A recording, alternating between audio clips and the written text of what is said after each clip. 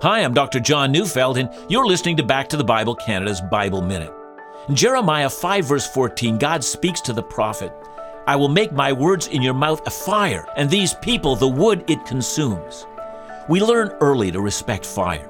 The flames which can warm a hearth, roast a marshmallow, or light a room can also destroy and consume.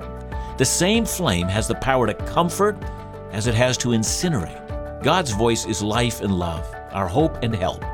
But His Word is also righteous, and we become accountable to that Word.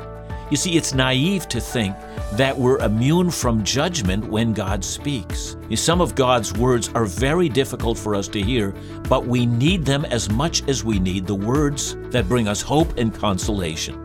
Listen to Back to the Bible Canada each weekday on this station. Find us online at backtothebible.ca.